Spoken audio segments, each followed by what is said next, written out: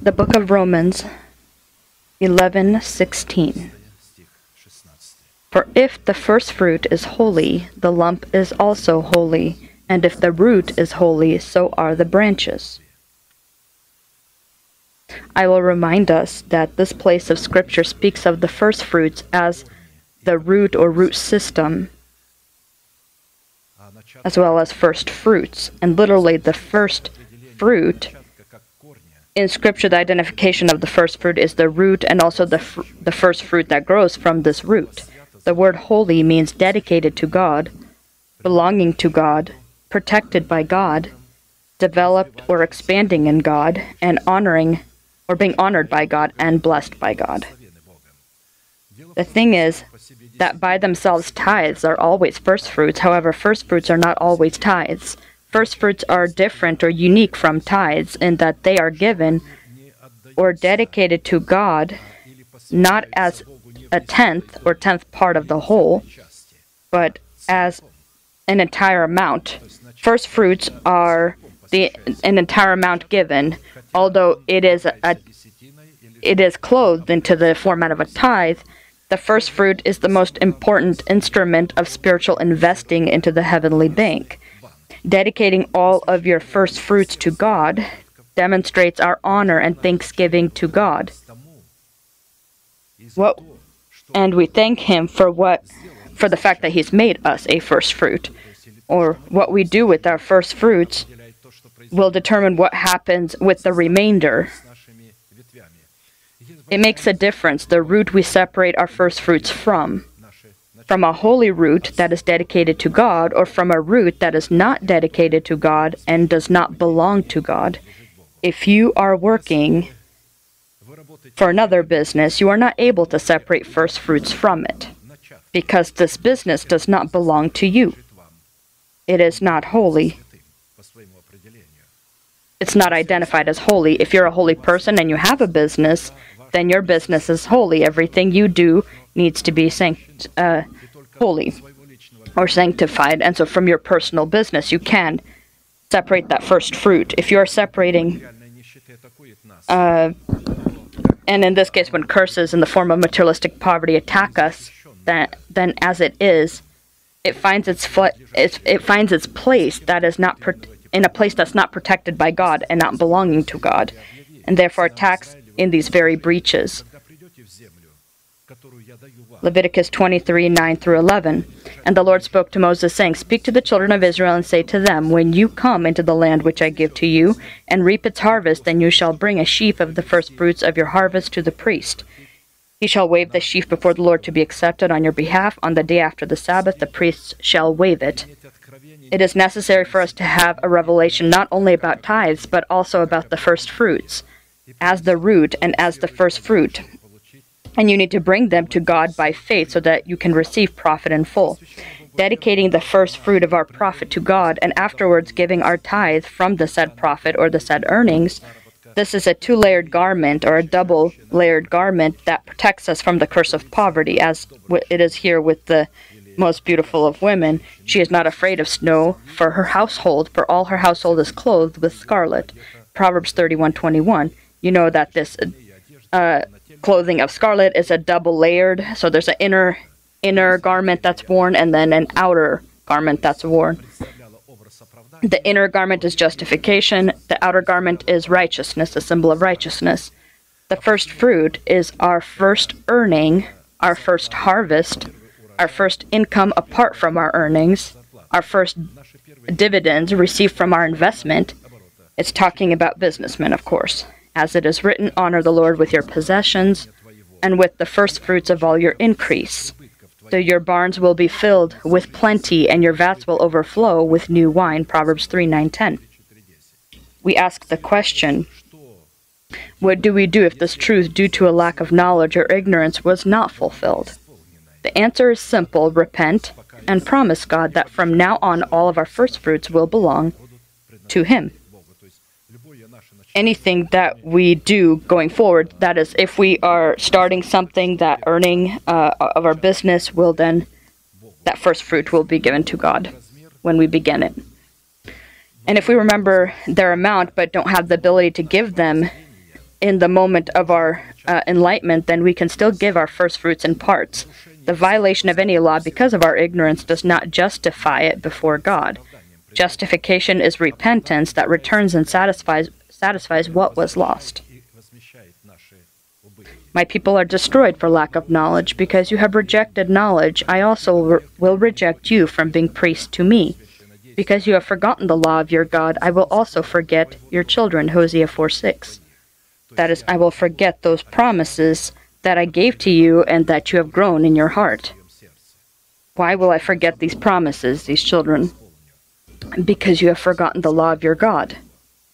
The law of God is the fruit of his creation, which the scripture describe as the fear of the Lord, or the treasures of God.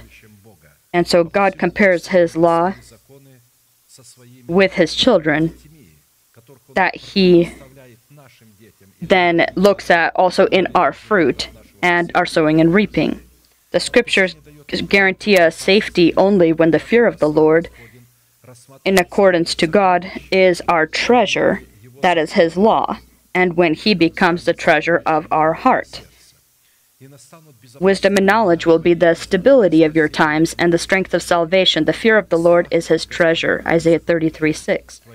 This means that the safety of times and the knowledge of and wisdom are all in the fear of the Lord, as the fear of the Lord is God's knowledge, God's wisdom that's in our heart. And this is the elementary teaching of Jesus Christ. The first fruits in the form of a tithe is a continual dedication to God of our 10% of our tithe, the tithe of our income, which are this double-layered garment.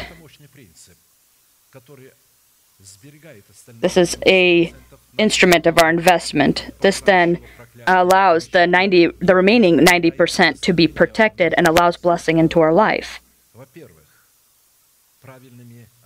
And this starts with a good relationship with God. Those who don't believe and continue to resist the law of the first fruits and tithes, it's their choice. But be prepared then to reap what you have ignored. Sooner or later, this will happen. It doesn't matter how many millions you may have, billions, it makes no difference. Sooner or later, all of them will flow away, and you will be left with nothing. And people who have little will live as this widow in Sidon, and she will be eating, and the little that they have will not diminish. And so, who has more? One who has the little that does not diminish, or one who has much that will disappear in a moment. But people don't believe this. They try to continue to invest it into either houses or other into other things. If the dollar collapses, then they try to convert it into other currency. All currency will collapse, and the crisis in the world is not going to stop. The leadership will not be able to handle it. This crisis will be as a harvest upon them. You can't escape a harvest, as you can't escape going into labor when you're ready to bear a child. The world will not be able to escape the collapse, economical collapse that will take place. And so at this time, God will show the difference between those who serve him and those who don't serve him. He will show to those who were arrogant with their wealth and stopped honoring God with their tithes, who resist God, who turned their back to God, and they see that nothing happens after doing this. Their wealth increases, but you continue to have very little. But be content with the little you have and be glad. They don't even understand that you are privileged, that God is with you, and with them they have their idol, which is money. For I am the Lord, I do not change. Therefore you are not consumed, O sons of Jacob. Yet from the days of your fathers you have gone away from my ordinances and have not kept them. Return to me, I will return to you, says the Lord of hosts. But you said, in what way shall we return?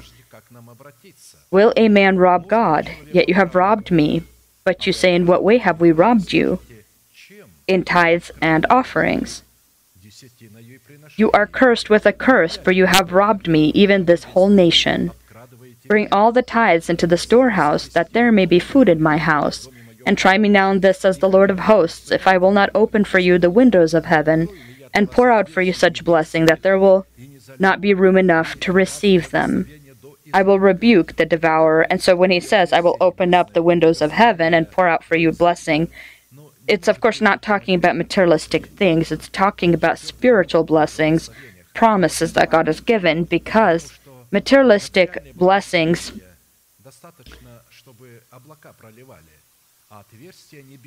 it's enough that the clouds continue to pour their rains, but this is a very different realm of blessing.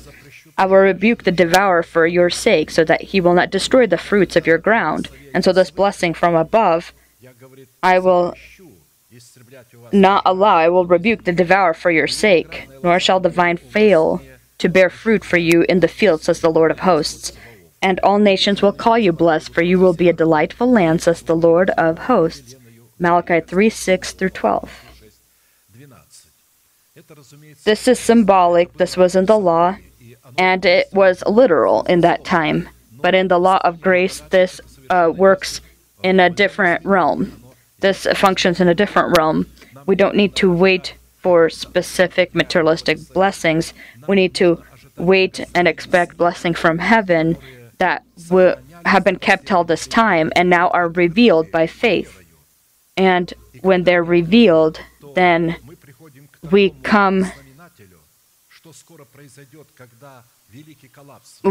note here that when the great collapse happens, they won't be able to control the finances and the world will be in panic.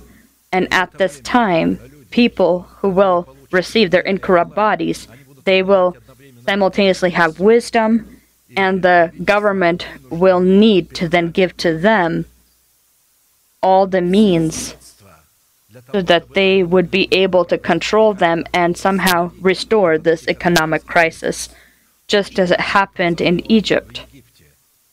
God sent Joseph. Joseph is a symbol of the body of Christ, the symbol of the church and Christ with them. When the great crisis occurred, because of him, salvation came to Egypt and all of the world. And so the Pharaoh gave him the name Safnath-Paneah, which means the Savior of the world. Strange that the Pharaoh, as a revelation from the Lord, saw in this person the Savior of the world. The Savior of the world, he showed here how God showed here how he will work. And so we need to prepare ourselves. But prepare ourselves to what?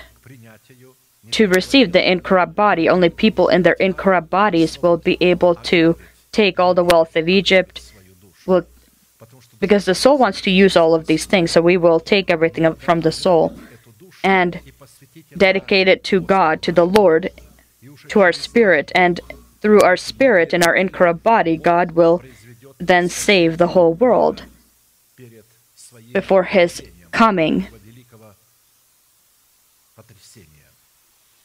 Those who ignore the law of tithes, whoever they may be, and however they may call themselves, the scriptures member such people to the category of thieves who rob God. As it is written, do you not know that the unrighteous will not inherit the kingdom of God? Do not be deceived. Neither fornicators, nor idolaters, nor adulterers, nor homosexuals, nor sodomites, nor thieves, nor covetous, nor drunkards, nor revelers, nor extortioners will inherit the kingdom of God. And so thieves are in this list of lawless people. And this is not people of the world. These are people that are in the churches that count themselves as holy, and who were holy, but they themselves have turned themselves into lawless men. They no longer believe the word of God as spoken by God's apostles and prophets, and have made themselves apostles and prophets. They became false apostles and false prophets. They don't acknowledge any authority, not in any church. They can maybe attend services, churches, but they don't have a regular worship to God. They don't honor the Sabbath.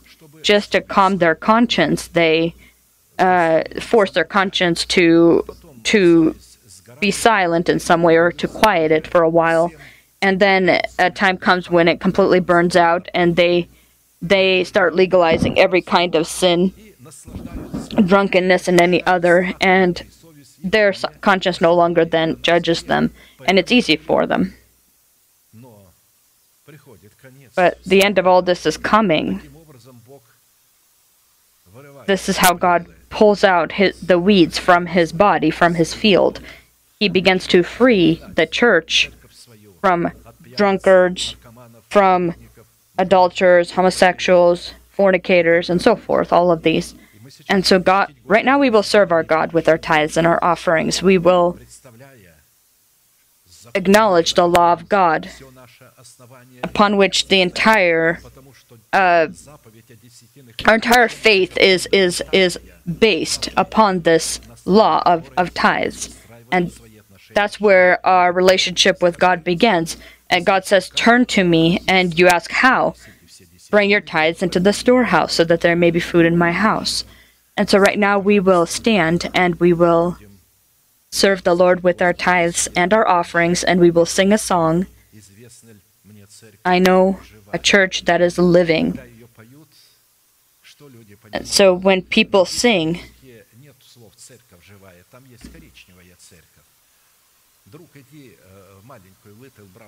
and so sometimes there may be different phrases that are used in different languages, as let's go to the little brown church or the little white church. In the Russian, it's written here that, or in this specific place, it's talking about let's go to the living church. And so a living church is, of course, we know what a living church means, and a living church is where the teaching of God is accurate, and it is not robbing the people as some churches do, but the teaching of the opportunity to build our relationship with the Lord.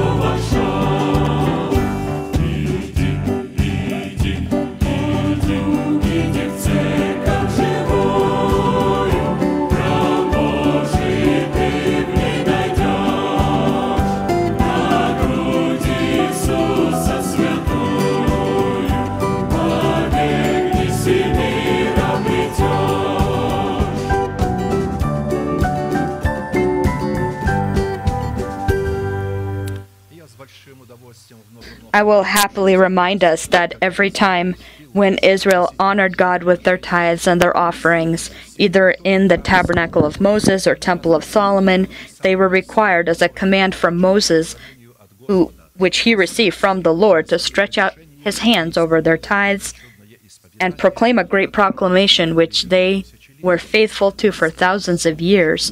We are that same Israel.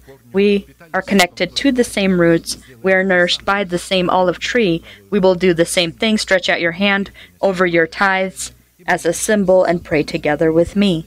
Heavenly Father, in the name of Jesus Christ, I have separated my tithe from my house and have brought it into your temple, so that you may have food in your house. I do not give in impurity. I do not give in sorrow, and I do not give for the dead.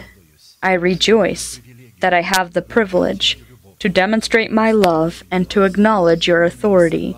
And now, in accordance to your words, I pray, right now, may your heavenly windows be open to me, and may your blessing come without end upon your redeemed nation. In the name of Jesus Christ. Amen. Amen. God bless you. You may be seated.